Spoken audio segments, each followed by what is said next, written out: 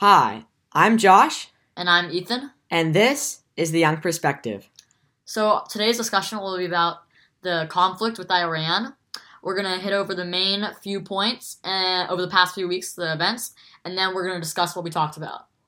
So, on December 27th, 2019, Iranian-backed and funded Kateb Hezbollah kills a U.S. contractor and injured U.S. and Iraqi troops in a rocket attack in northern Iraq.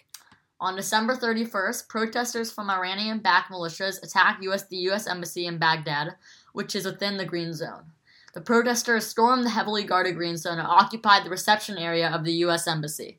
They broke windows, destroyed security cameras, and set fire to the reception area. Other outbuildings were set fire by militiamen who were able to slip into the embassy compound. The U.S. forces fired tear gas at the violent protesters with the hope they could disperse and leave, but they kept protesting until their leader said they could leave.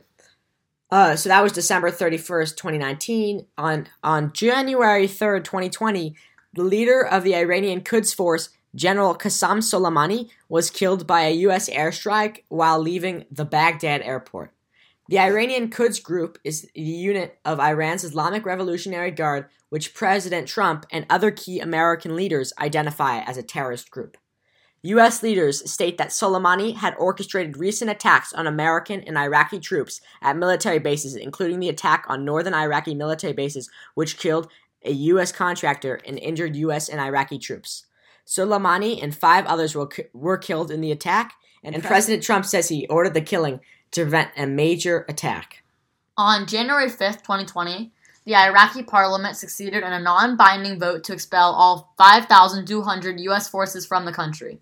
President Trump has not chosen to oblige, and Trump promises to impose sanctions if Iraq forcefully tries to expel U.S. forces from the region.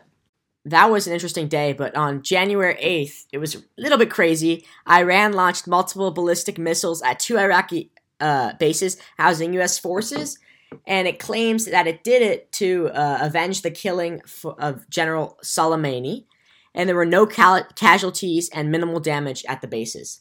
The same night as the attack, Iran shot down a Ukrainian airliner which had just lifted off from Tehran's main airport. 176 people were killed, including 63 Canadians and some British citizens, among others. Iran claims it was a mechanical failure, but most Western countries believe Iran shot down the plane.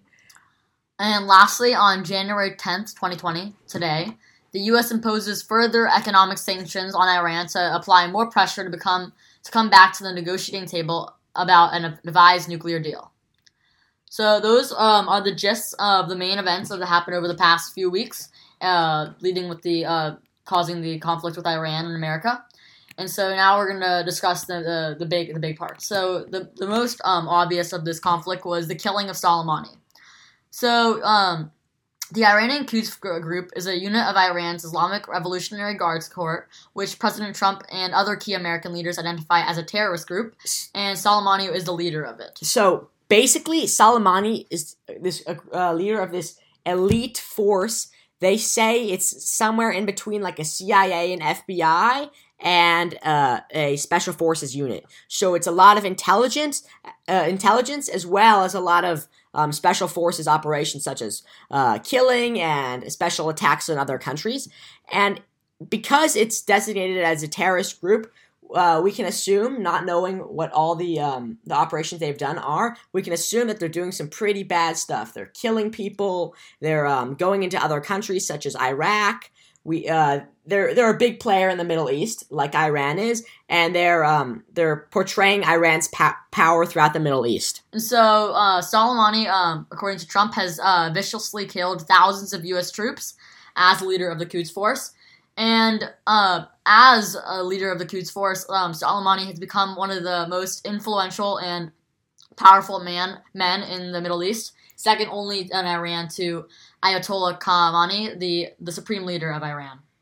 So it's a pretty big deal that we killed the guy, that Trump authorized this killing, and, you know, it sets Iran back very far. Soleimani wasn't only the head of the Quds Force, but he was an intellectual guy, an unbelievable general. A lot of these articles on CNN or the Associated Press talk about how amazing a general he was. So it's a huge loss for Iran to lose such an amazing general, and it's going to take a long time, or it's going to take till another general arises to replace him. And while he might not be very well known among many normal people throughout the Western world, in the Middle East and in Iran, pretty much the entire population knows his name.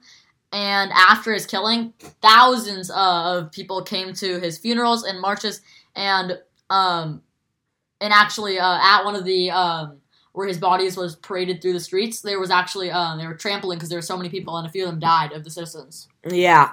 So Soleimani wasn't the only target. It's interesting. Another guy named Reza Shalai was also targeted that night. He was in Yemen, but the airstrike was not successful, and he did not die. So it shows U.S. was attacking many of Iran's influential figures. Reza Shalai was very important in the Quds Force, very important in the Iranian military, just like Soleimani. So it would have been beneficial to the U.S. If he had died as well. And with Soleimani's killing, 5 other individuals were also killed.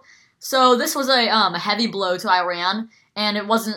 It wouldn't just be seen as something that would just go by. There was going to be retaliation, so Iran decided and threatened the U.S. that they would act. There would be revenge. I was recently listening to a news talk show, and on it they were interviewing an Iranian politician who claimed that the killing to kill Trump would not be enough to avenge Soleimani, because they said that Trump was nowhere near as much of an intellect as Soleimani, that the two were not equivalent, and he claimed that the only way to really avenge the general and make peace was to remove all American military influence from the Middle East and the area. And so they have some pretty heavy requests, and as should be, because it was a heavy blow to them. And I'm sure they see this as a big act against them. It's really escalated the conflict. So now a lot of people are talking about a possible war with Iran, and what we really have to step back for a minute and think about what a war with Iran would be like, and what the goal of this war was, and the goal of these killings were. Iran is currently a very influential player in the Middle East, maybe the most powerful country, and they're developing nuclear weapons. And if they do that, the whole Western world is in danger, especially America's allies in the Middle East, including Israel and the United Arab Emirates, and the United States if they are able to build intercontinental ballistic missiles. So the goal of this was to set them back, set their nuclear programs back, and maybe bring them to the negotiating table so they can negotiate about the future of their nuclear program. Because the nuclear deal which the United States had signed with Iran, Trump got out of last year. And because of this conflict, Iran also removed itself from. But even with the deal, while the deal did help, it wasn't perfect, and Iran still there was evidence that Iran still was creating. Even with the deal that they previously had before America left, they were creating missiles, and so it was not perfect of a plan.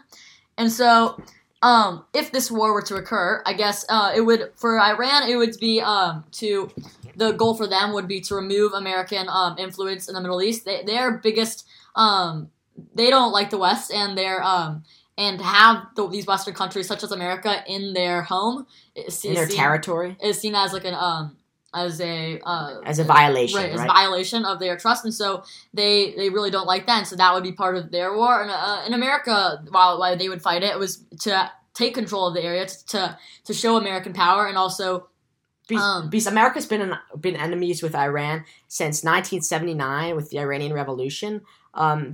Their interests are opposite to us. They stand in the streets. They say, death to America, death to Britain, and death to Israel, right? So they hate the West. So it'd be in the interest of America to make this country weaker, so their influence and negative portrayals of the United States were lessened. But my personal opinion is the war is not going to happen. Right, and I also believe that no one wants a war. It's bad for economies. it's bad because no one wants their citizens to die. Nobody wants their soldiers to die either. Exactly.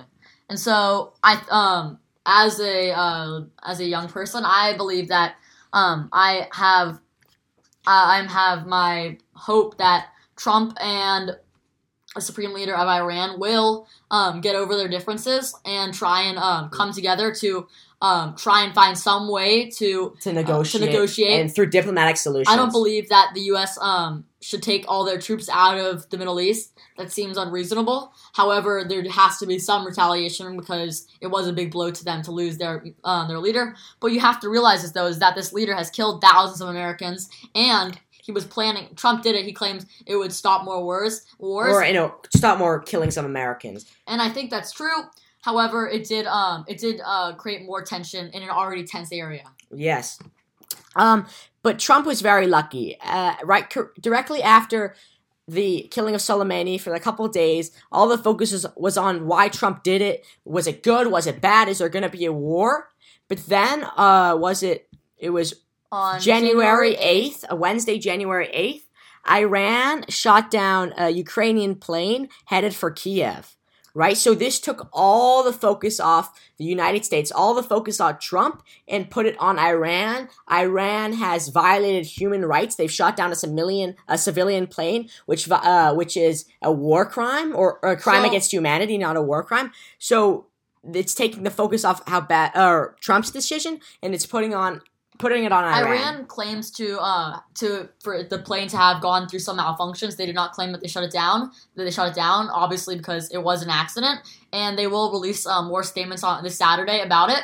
However, the Prime Minister of Canada, Justin Trudeau, released a statement saying that he has the Canadian forces. They have information showing that and evidence showing that it was a missile shot at the plane. And if you go to the New York Times, you can find a video of the explosion of the missile hitting the plane. And it's quite obvious that this did happen. And it was probably an accident, but it does help Trump's case. And this was very tragic for the Canadians involved because 63 Canadians were on board the plane and all 176 members of the plane they all died. So that it was a really tragic crash, but it's great for Trump. It's not great for Iran, but it shows that Iran needs to be more careful. It was a Russian-made missile, so it puts some pressure on Russia as well. So it's just an interesting conflict that's going on here in Iran and the Middle East, and it's between America and Iran. And we're just going to have to wait and see how it plays out.